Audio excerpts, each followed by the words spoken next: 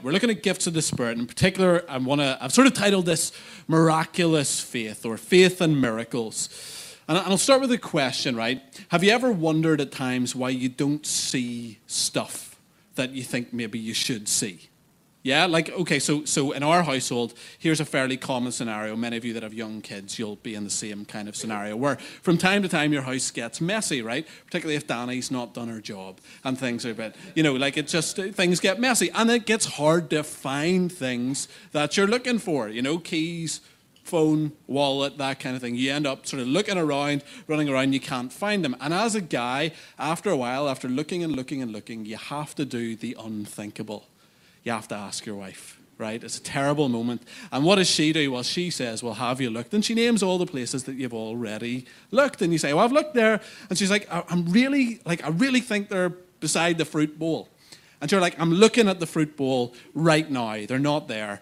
And then the worst thing happens, which is she comes. And she comes to check out the fruit bowl. And then women have this magic ability. And I don't know quite what the action is, but there'll be the bananas and they'll do like this sort of movement. There'll be like a lifting motion that happens, and a wormhole will appear, and the keys will be underneath the bananas. It's outrageous. You should be happy, but you're secretly livid.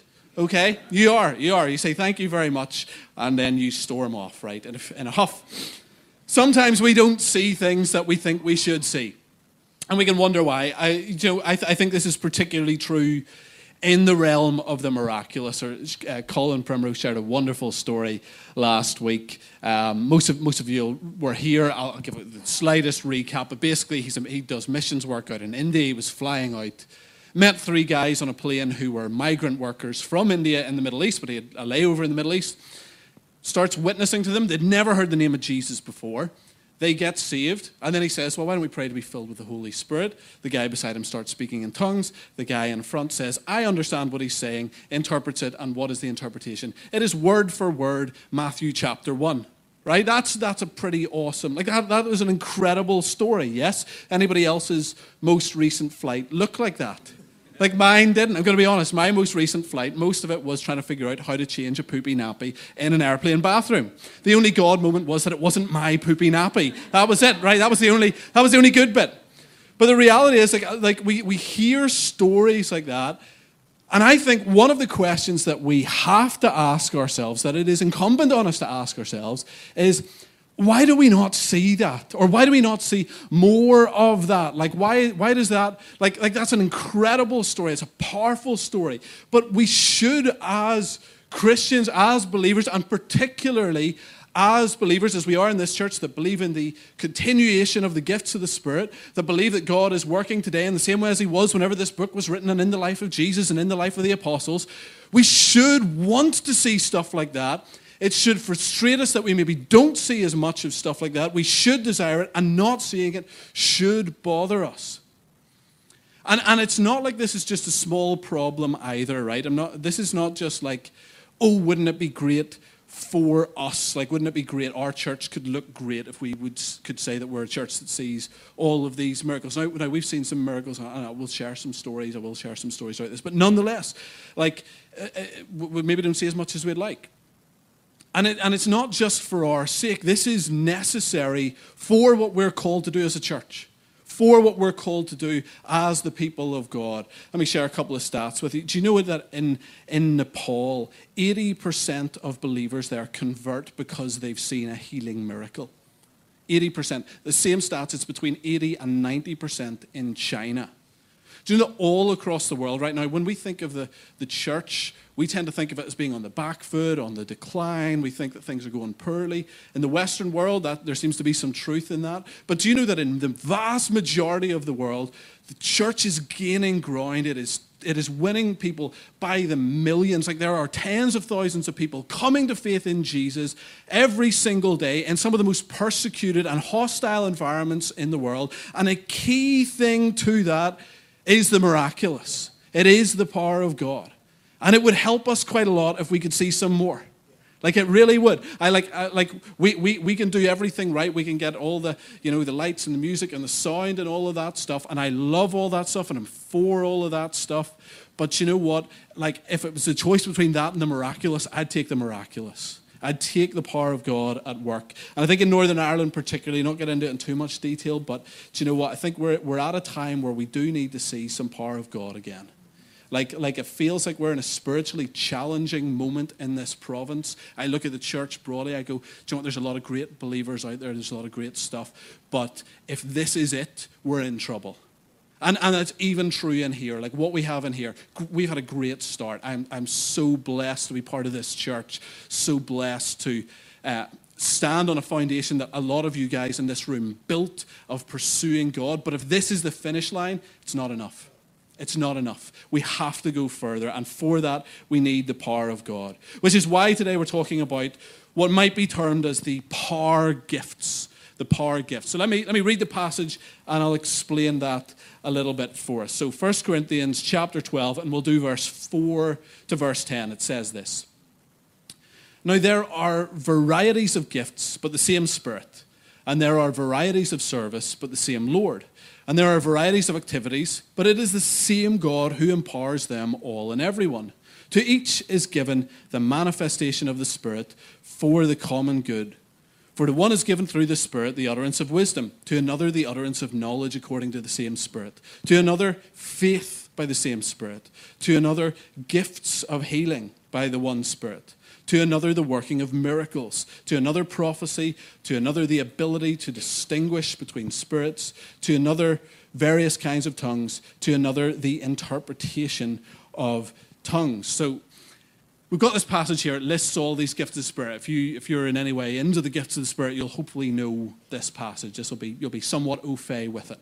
One of the challenges is that it doesn't actually say this means this, like this looks like this. See, we have to do a little bit of work at sort of looking around at different passages and stories of the Bible and try and push this out into the edges and see, okay, what are these things that are being talked about here?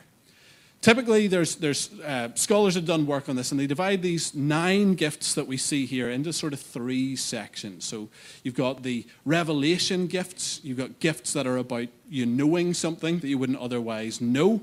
So those would be words of wisdom, discerning of spirits, and words of knowledge. Then you've got the utterance gifts, the speech gifts, where you're saying something that is divinely inspired. So that will be tongues, interpretation of tongues, and prophecy. And then you have, what we're going to focus in on today, the power gifts, which are healings, miracles, and the gift of faith. So that's kind of what we're going to focus on, and particularly actually going to end up in faith as being the majority of this. And we really want to do a kind of nuts and bolts, practical, in detail message on this and why I think it's necessary. Let me give a couple of key details. So I said we're going to get to faith, but let me just quickly touch on healing and miracles just to kind of set that up for us. When we're talking about healing, we're talking about supernatural healing, right? That's what we mean by that. So, if you break your arm and you say, well, praise God, after 7 weeks in a cast and some physio, I was miraculously healed.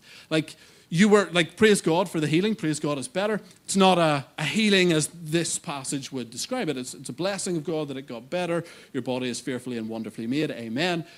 But that's not the kind of healing in reference here. Doctors are not operating necessarily in the gift of healing. They're doing something that's perhaps natural, you could call it. That's natural healing. This is supernatural healing. So this is blind eyes or deaf ears opening with the word, the lepers cleansed, all of this stuff that we see in the Bible where there's physical healing. And we've seen some of this in this church. I preached a message a couple of years ago, actually. I think it was roughly, at least well over a year back, on healing. Prayed for healing at the end. Nobody got healed, as far as I was aware, until the next day someone wrote in and they'd had back pain for basically a month and really struggled to walk. And just overnight, they'd been completely healed. That was that wasn't just a natural process. It wasn't physio that did that. It was just God answered a prayer that we had prayed in this room. When it comes to healing, who today has the gift of healing? The gift of healing. The answer to that is absolutely no one, because this does not say the gift of healing. It says gifts, right? So this is multiple different gifts of healing. Couple of different schools of thought. Sorry, this is quite practical, but just get into it a little bit. Some people think that every time someone gets healed, that is that gift being given in that moment. They would call that what's called an occasional gift. On an occasion, that gift is imparted. I actually don't quite agree with that take. I think that could be true, but But I actually think there's people that have this as a real strong point, and often have it as a real strong point in a specific area. There's some people that just have like an anointing for a certain kind of illness or a certain kind of disease that they'll pray for it, and they just see really high-level results for that kind of healing. There's a well-known missionary out in Mozambique called Heidi Baker, and she, whenever she prays for, I think it's particularly the deaf, it's like 90% get healed. Like, that's a gift of healing right there. Now, she says, I don't see the same for other things, but for the deafness, I really do. That's awesome. That is a gift of healing. I would say that this gift, it doesn't operate quite the same way as like the gift of teaching. Right? Gift of teaching, you could stand here, like someone with the gift of teaching, Craig or whatever, if we said, can you teach right now? Craig can stand up and teach right now. Okay, if this message goes badly, that could happen, right? Hopefully it won't. All right, but that, that's a possibility. Healing's a little bit different. I don't think it's one you just switch on. I think it's more about a success rate in that. So that's why if you go, well, why don't they clear out, you can do this totally at will, but why not clear out entire hospitals? Well, even in the Bible, apart from Jesus, nobody else seems to be able to heal quite as well as that. We hear about Paul leaving Trophimus sick. The Apostle Paul saw loads of healing, but there's times when he wasn't able to operate in it at will. We hear about his friend Epaphroditus who nearly died. He'd clearly been praying for him. Now, he eventually actually makes a turnaround, but it wasn't an automatic, like he could just switch it on and heal at will. So the gift of healing seems to operate like a strength in an area. And it can be imperfect and it can be delayed, right? So one of my favorite healing stories is this. One of our Bible college teachers I went to Bible college in Sweden. One of the teachers out there was an evangelist. He was preaching a sort of large meeting, probably about the size of this meeting, over in the former Soviet Union. I think it was Russia. It may have been Ukraine. Not entirely sure, but it was somewhere out there. And he was preaching a meeting, and he prayed for healing. Anybody get healed? No one responded, right?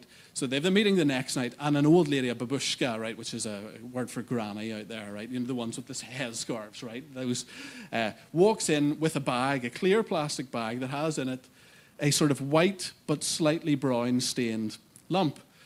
And she says, she's in this meeting, she goes, I have a testimony to share. He's like, okay. And she says, I've had colon cancer for, forever. Last night after the meeting, I went to the loo, and it came out. Here you go. Lots of people came to faith, okay? It was the grossest revival in history, right?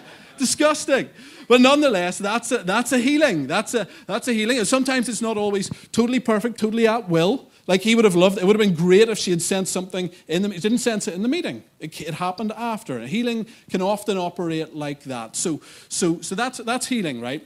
Let's look quickly then at miracles. What are miracles? I would say, well, all healings are miracles, but not all miracles are healings.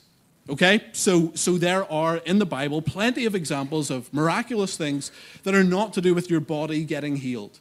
So, for instance, Jesus turns water into wine. That's a miracle. It's not a healing. Feeding the 5,000. Miracle, not a healing. Walking on water, calming storms. All of these things. These are miraculous things, but these are not healing.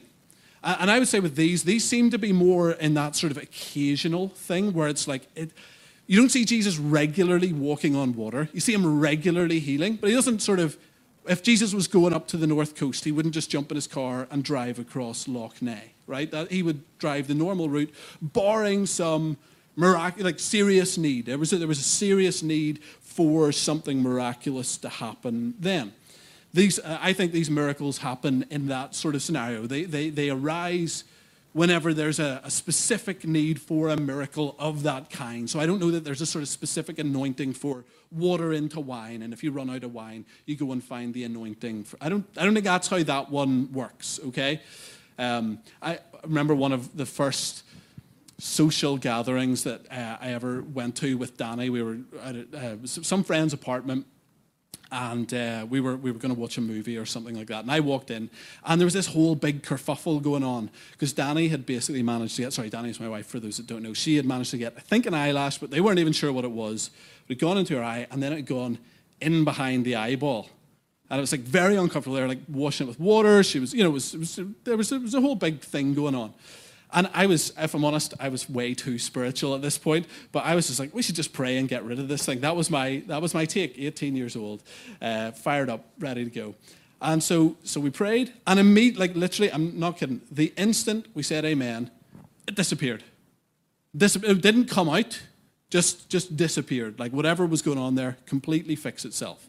If you're looking for the Guinness World Record holder for the smallest miracle ever, that's me, okay? Like, that's a miracle. It's a miraculous. It wasn't a healing, but it was something miraculous that God was doing. I would say that I don't have, like, an anointing for that. If you get something in your eye, I'll happily pray for you, but I don't think I'm going to have, like, a higher... wouldn't say I have a strong point in specifically removing things from behind eyeballs, right? It's not like Danny married me in case we lived in a dusty environment and thought that'll come in handy. So miracles, not healings, but they're still miraculous things, and I think they're maybe more occasional, right? Now, why have we rushed those? Because these are the sorts of things that I said at the start we want to see loads more of. These are the things that, yeah, do you know what? If we saw a ton of that happening in church, if every time we prayed there was something miraculous or, you know, something supernatural, there was loads of healings. Well, let's bring it back to the original question. Because we do want to see more of these.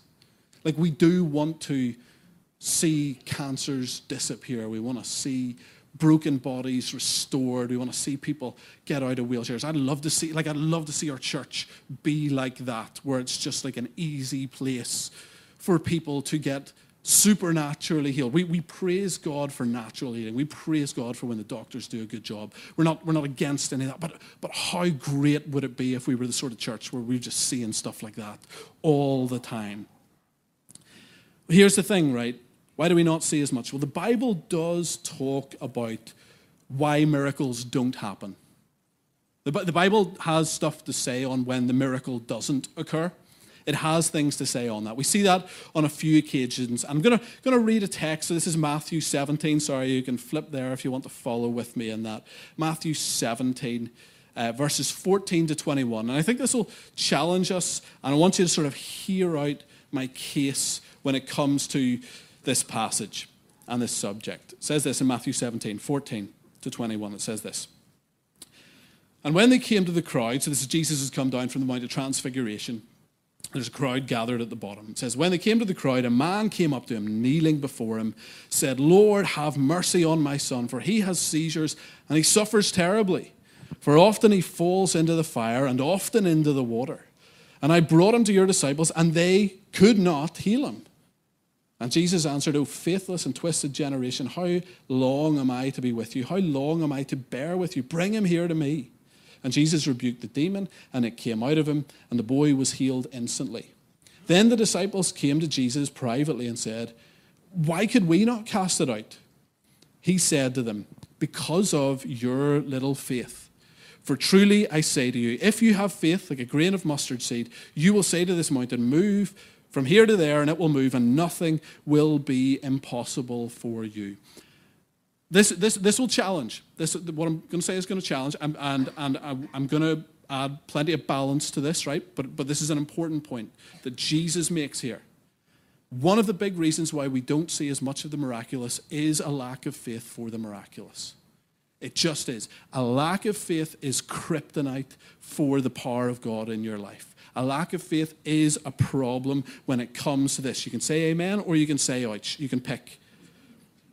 And I want to be immediately cautious, so don't hear what I'm not saying here, right? This is very important. I am not saying that if you have an illness and you are not getting better, that your lack of faith is the cause. That is not what I'm saying. Notice here, Jesus does not rebuke the father or particularly the boy. Jesus doesn't say this boy has no faith. Jesus says the disciples had no faith, right? That's a different thing. I view this as a challenge to me, right? Part of the leadership, associate pastor here at the church, part of my role is going to be ended up praying for people to get better.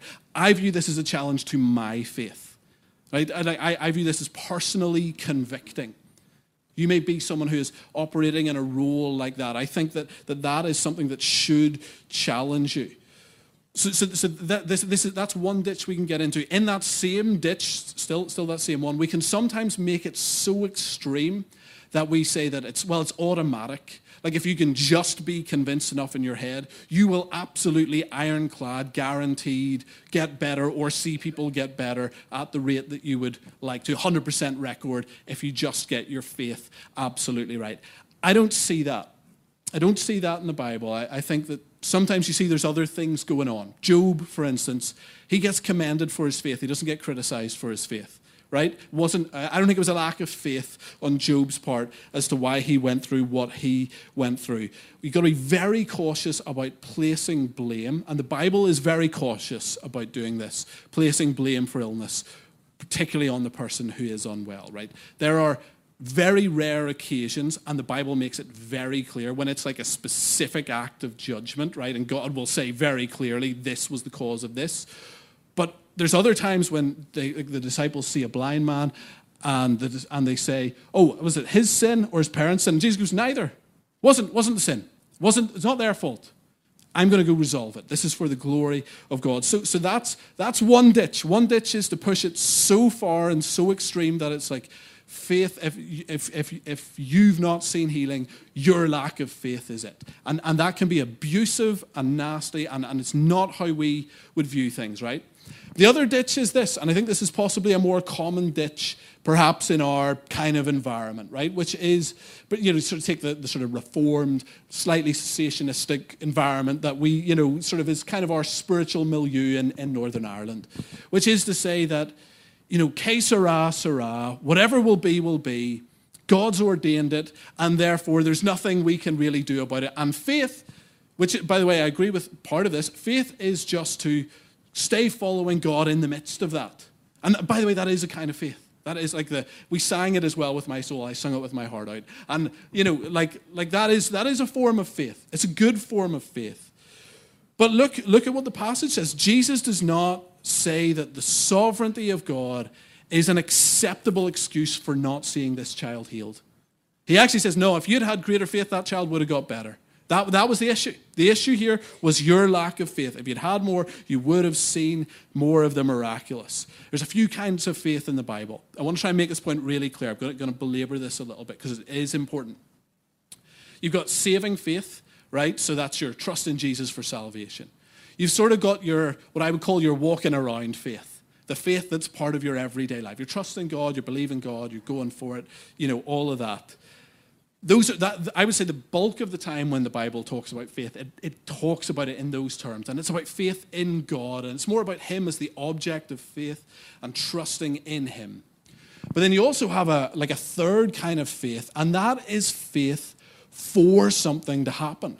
It's faith that God is going to do this thing. Like it's a specific, very targeted, very zoned in kind of faith. And that kind of faith seems to be pretty much essential for miracles, or close to essential, like really important for the miraculous. The Bible is clear about this. So where do we see this? Well, I'm just going to go, this is just the book of Matthew, but Jesus says to the Roman centurion who's asking for his servant to be healed, I have found no one in Israel with faith like this. He says to the paralytic on the bed, or it says of Jesus, when he saw their faith, the friend's faith, that he said to him, actually first says to him, your sin is forgiven, and then he says to rise up and walk. Faith was essential for that. He says to the woman with the issue of blood, your faith has healed you. He says to the two blind men, according to your faith, let it be done to you. He says to the disciples, when he curses the fig tree and it withers, he says, how'd you do this? He says, if you have faith, you can not just do this, you can cast mountains into the sea. And conversely, sometimes, like in this instance, when there isn't a miracle, he says it was a lack of faith. Whenever Peter starts to sink in the water, he says, you have little faith, why did you doubt? So there's this consistent theme over and over again that faith is big for miracles. Now, in case, I'm really trying to convince you of this, if you're not in this camp, right, I went on Google, everybody, okay, as we all do, and I got I didn't get the entire message, okay, but I was looking for the most stringent Reformed guys I could find and see if they agreed with me on faith. Let me quote you some of them, okay? So if you're in that camp, you're going, that sounds very charismatic. Let me make my case. Martin Luther said this. He said, There is no doubt at all that if, at the present day, this kind of prayer were offered over the sick, i.e. by the older and graver men saint-like and full of faith, as many as we desired would be healed. Nothing is impossible for faith. Martin Luther. How about John Calvin? Again, since God so often declares that he will give to every man according to his faith, he intimates that we cannot obtain anything without faith. In short, it is faith which obtains everything that is granted to prayer. John Knox, the great Scottish reformer, for nothing more offends God than when we ask, doubting whether he will grant our petition. Charles Spurgeon, I trust that we, all of us, are already aware that the man who lives in the region of faith dwells in the realm of miracles. And then he said, faith trades in marvels and her merchandise is with wonders. Are you getting the point that faith's important here, guys? Okay, I'm really trying to get that across. I couldn't be trying harder, okay? Faith matters for the miraculous. And can I say this? The biggest prayer answers are almost always connected to the biggest faith. They really are. One of my stories, I've shared this before. When I was out in Bible college, struggling for money at a certain point. I'm getting towards the end of the year, but my savings had kind of run out. And there was a day where I went to get cash out. It's 6 days left to the end of the month until some more, actually my mum and dad were supporting me, and there was 6 days left until that money came through, and I had no money left in the account. And I was like, well, my lunches and dinners are sorted. All I needed to do was food, so I'm like, I'll be okay. I've got lunch and dinner sorted, and I have a loaf of bread, and I've got some milk and some porridge. I'll try and stretch it out for 6 days. We'll be fine, right? Went for breakfast the next day. Went down into the kitchen to get breakfast. And the milk had gone sour, like before its date. So I poured it out. I was just lumpy. I was like, oh, it's like soul destroying. I was like, well, I'll go get a peanut butter sandwich, do that for breakfast, right? And opened my loaf of bread, and it had gone moldy. And I was like, oh, wick. Now, my personal faith was still like I wasn't going to lose my saving faith. I wasn't going to lose my walking around faith. But I was trying to believe for this thing. I remember I put in a prayer request. We used to do prayer requests. You write them in anonymously and hand them a big pile of them. And we get prayed for over the course of the day. I didn't let people know it was me. Okay, I didn't put a big "for God" in Ulster or something. I didn't write that. It was like kept it anonymous, right? And then I went home, and nothing had happened over the course of the day, and I was fine. As I said, I had lunches and dinners sorted because it was volunteering, and so those were fine. But I went into my room and I began to pray because I knew also I was going to have issues the upcoming months, and I just had this encounter with the presence of God. I was just in my room, nothing dramatic, just praying, and I just knew, like I felt like I went up, and I just knew, I'm like, I know this is done. Like, I know that this prayer is answered. I know this provision's coming. And I walked out my door, and on the floor was a bag with bread and milk and a pizza. I was like, that's a pretty quick prayer. I got to be honest, like I was efficient, Lord, right? And then the next day, I got a phone call. My aunt had decided to give me 500 quid, which was going to cover the gap between what I had and what I needed for every month until I'd finished Bible college. It was just one of those moments. It was like that. I knew coming out of there that was going to be answered. So let me put it this way, right? When it comes to the miraculous, I would say faith, it's not quite a law, but it is a principle. And it's a really important principle. Some push it so far that it's a law. As I said, you just, if you're convinced enough, it's guaranteed. Others will be more connection. I say it's a principle. It's kind of like eating healthily. If I tell you, if you eat healthily, you'll be healthier, that's a principle, right? It's not like there's zero other factors that can impact it, right? And it's not like you don't get those, sometimes you hear those stories, woman lives to 100, eats bag of Cheetos every day, drinks Dettol. It's like, well, that's not a good principle, right? Some of you have tried Dettol. It's not great, yeah. No, but there's a principle there. Like eat healthier, be healthy, or eat healthily, be healthier, right? This is true for faith. If you want to see more miracles, get more faith for miracles. You want to see God move more, believe more that God is going to move. You want to see stuff happen, start building your faith, start going after it and going, do you know what? I'm going to press in on this. I'm going to believe for this. I'm going to read about this. I'm going to study the scriptures on this. I'm going to pray for this. I'm going to step out on this. I'm going to go after it. I'm going to believe for it until I see it. Until I see it, I am going to believe. And by the way, this is not presumptuous. Some people throw that back, or you're presuming on God. No, what I see in the Bible over and over again is that God loves this kind of faith. God loves it. When you go, do you know what? I think I have a really big God, and I'm pretty sure he could sort this out. I'm pretty sure he's not as worried about this as I am. He seems to love this audacious faith. And there's so many people, you see it over and over again in Scripture, you see it over and over again in church history, and there's these people with these huge flaws, and you go, how does God use them? Well, the connecting theme is this: they were believing big. They were believing that God could do something. And so you might be, look, we're all flawed, right? You can write down a big list of my flaws. You ask my wife, she can add to it. But do you know what? You can believe for something big and God can use it. It's not an excuse to sin, but you can believe for big things and God will do them in spite of your imperfections. And as a church, I think we need to do that. I just think we do. What's this gift of faith then specifically? What are we talking about? I would say the gift of faith is slightly more than just generally high levels of faith, great though that is. And I think they're connected. I'd say the gift of faith, like all of these gifts, they're supernatural and they're God-given. And the gift of faith, as I see it, is God's faith for a situation. It's not just your faith, your strong faith. It is actually where God imparts his faith on top of yours. I think it's supernatural. I don't think you can just conjure it up, right? A useful way to look at this, by the way, is rather than say, well, that faith will just land out of heaven on me. I think it often comes when you've believed for something for a long time and you kind of get to the end of that and then God goes, right, I'm going to push you over the edge and give you my faith for this thing. That's how I've seen it work. Smith Wigglesworth talked about it that way. You get to the end of your faith and then you tap into God's. You're believing for something. You're not totally confident, but you're doing whatever you can to believe and stand and trust and pray. And then God comes in and goes, boom. Let me make this a done deal.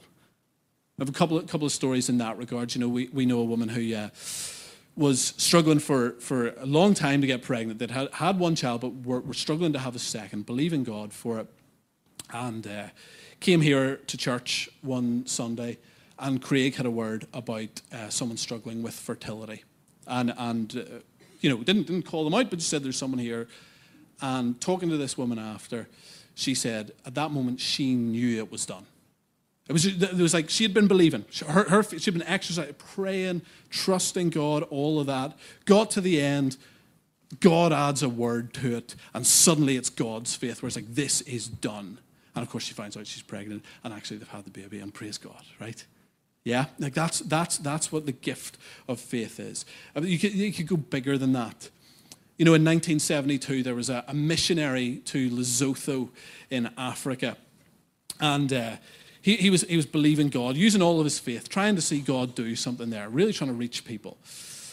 And he tells the story of how he traveled an entire day to some remote village to preach. 5 people showed up, and none of them got saved. And he just was at the end of his faith. He'd been believing, but he was at the end of his faith. And that night he had a dream, and in the dream he saw a map of Africa being washed with the blood of Jesus, and a mighty voice says, from Cape Town to Cairo, all of Africa will be saved. And he sort of thinks the next day, he's like, well, he had eaten some weird bananas, right? That's what he thought. That was his initial reaction. There's a dream the next night, weird bananas again. 3rd night, 4th night, he has the same dream, and he thinks, hey, do you know what? I think God's talking to me here. It's a bit slow to catch on. That moment gave him a gift of faith. It gave him the faith that would happen and that his ministry would be part of it. That man's name is Reinhard Bonnke. By the end of his life, he had seen 79 million people come to faith in Africa. That's the gift. That's what the gift of faith can do. It's like, and I don't think you can just conjure it up, but you can go after it. You can position yourself for it, and you do so by using your own faith as much as you have until God goes, right, now I have mine. I'm going to let you borrow my faith for this thing. I'm going to give you a word that makes this a done deal. I wonder if we in this room, if there's people in this room, could we go, do you know what, I'm going to go after faith for something. I don't know what that would be. For some of you, do you know what it might be? We've talked about healing. It might be healing. It might be that God would use you to heal the sick. It might be that you are like, do you know what, I'm passionate about that. Yes, I don't maybe have that gift of faith where I know it's a done deal, but I'm going to press in for it until I see it happen. Maybe it's in hearing from God. Maybe it's in the prophetic. Maybe it's like, I want to hear from God clearly and specifically in a way that edifies and builds up the church. I'm going to go after that with my faith until God gives me his. Or maybe it's in your workplace. Maybe it's in your school. Maybe it's in your personal life. There's things that you're like, do you know what? I know God wants to do something here, and I don't know how to get there, but I'm going to go after it, and I'm going to believe for it until I see it happen. That we should be people of faith. We're called to be. We are called believers, everybody. There's an implication there that belief might be part of it. Yeah? And if it starts in faith, it should continue in faith. The Bible talks about going from faith to faith. You're supposed to grow in this. You're supposed to see more. And sometimes I just think we settle for so much less. And we shouldn't do so. So where do you start? Let me just land this thing pretty quickly, right? If you don't have faith, like let's say you're struggling to have faith, and you're like, I've tried believing for things, I haven't seen them, and my faith is weak. And it's okay to admit that. You go, like this man actually says, I don't know if it's in this version. No, it's not in this version, but in a different version of this story, the man says, Lord, I believe, help my unbelief. His faith's weak. It's okay to start with weak faith. Jesus will help, right? How do you grow in faith? There's a bunch of things we could say. We talk about prayer, building yourself up in your most holy faith. We talk about getting into the Word of God. Faith comes by hearing, hearing by the Word of God. There's lots there. Let me give one that I think we perhaps overlook a little bit. What about hope? What about hope, right? Like, what do you hope for? I'm not saying believe. Believe is a strong term, but what do you hope could happen? And do you allow yourself to hope that things can happen? Because Hebrews 11:1 says, faith is the substance of things hoped for. Hope is like the foundation. It's like the bedrock of faith. Like you get an image in your head of, what if God did this? And at that point, it's not like, oh, I know God's going to do this. But you should have that, like, well, what if God showed up in this scenario? Or what if God showed up in this place? Or what if God showed up in this province or this church or in that person's life? Like, do you actively seek to hope for things? Because I think that'll build your faith. I think a lot of the time, many of us, you've been there where your hope has struggled because you've seen hope unfulfilled. And we protect ourselves by not even hoping. We just sort of accept. It's like, well, this is as good as it can get. Like that couldn't happen. I just want to urge you, like, get your hopes up. Like, people are nervous. I don't want to get people's hopes up. As Christians, your hopes should be up. Like, they should, right? I mean, long term, it all ends good, right? Like, it's all going to end well anyway, right? So the finish line is guaranteed. The journey there, though, we still have an all-powerful God in heaven. We still have a risen Jesus. We still have the Holy Spirit living within us. We still have a body of believers with different gifts around us. Do you know what? Your hopes should be pretty high. Your hopes should be high. And I think over and over again, we see that God takes hope and he turns it into faith. We see it with Abraham. I'm convinced Abraham spent his whole life hoping he would have a kid. Then God speaks to him and then he starts to believe. I don't think, though, if he hadn't hoped for it, that he would have believed. I think it was connected to the hope. Same with Moses. The Israelites, they were hoping for a deliverer. They were crying out. I don't know if they believed, because that's a strong term, but they were hoping. And then God comes with the word, and suddenly it turns into faith. If you want to grow in faith, start with hope. Can I say that one of the things that I think has shifted in that week of prayer and fasting, at least for me, is my hope for what I think God can do in here is risen. It has. I think we started, as I said, I think we started to see a little sign, but my hopes for this place have gone up. I think God could do something in this church. I do. Thank you, Malcolm. I do. No, I'm serious. Like some of you guys, this might be as far as you could have hoped for.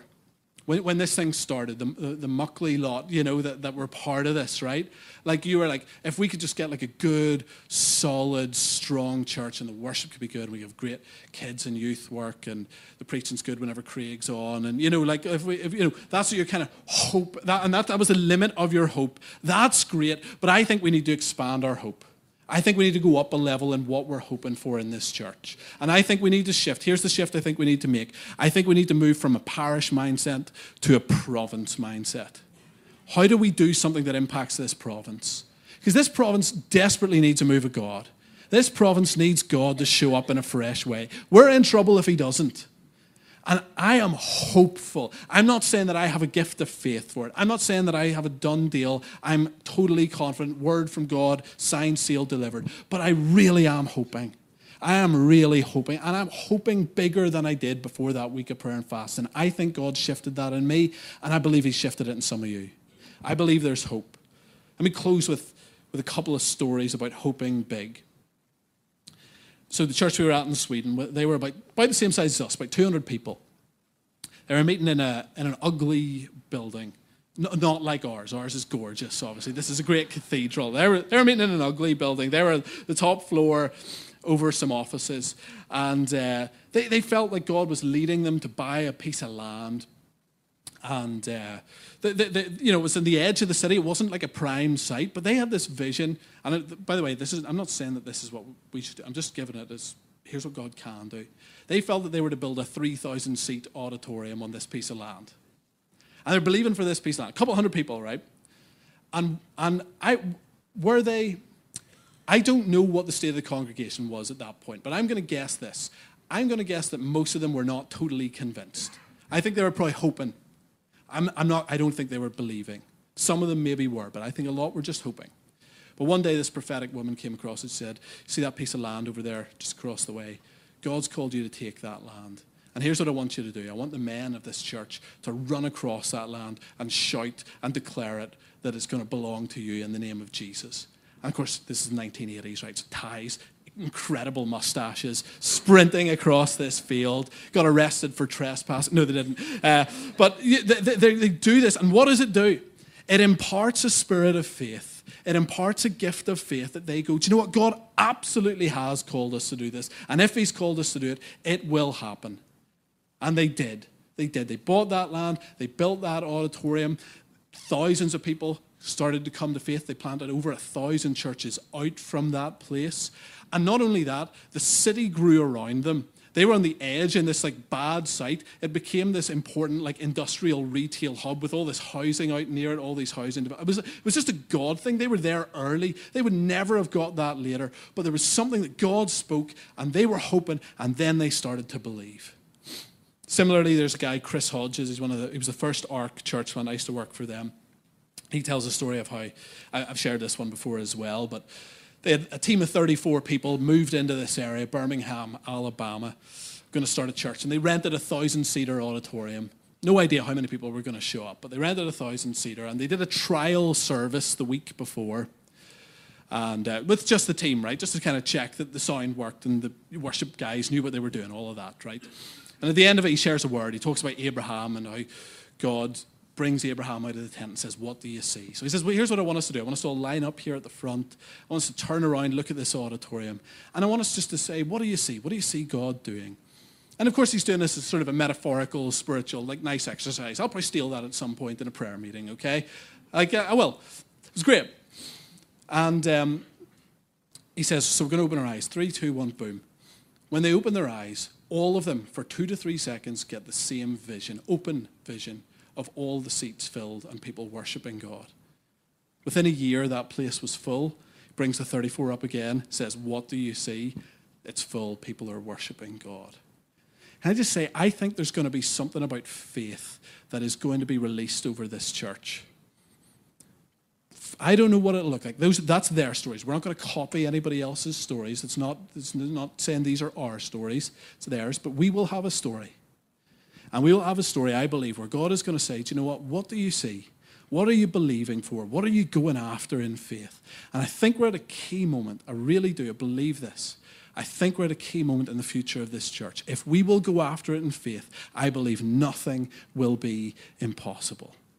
Amen.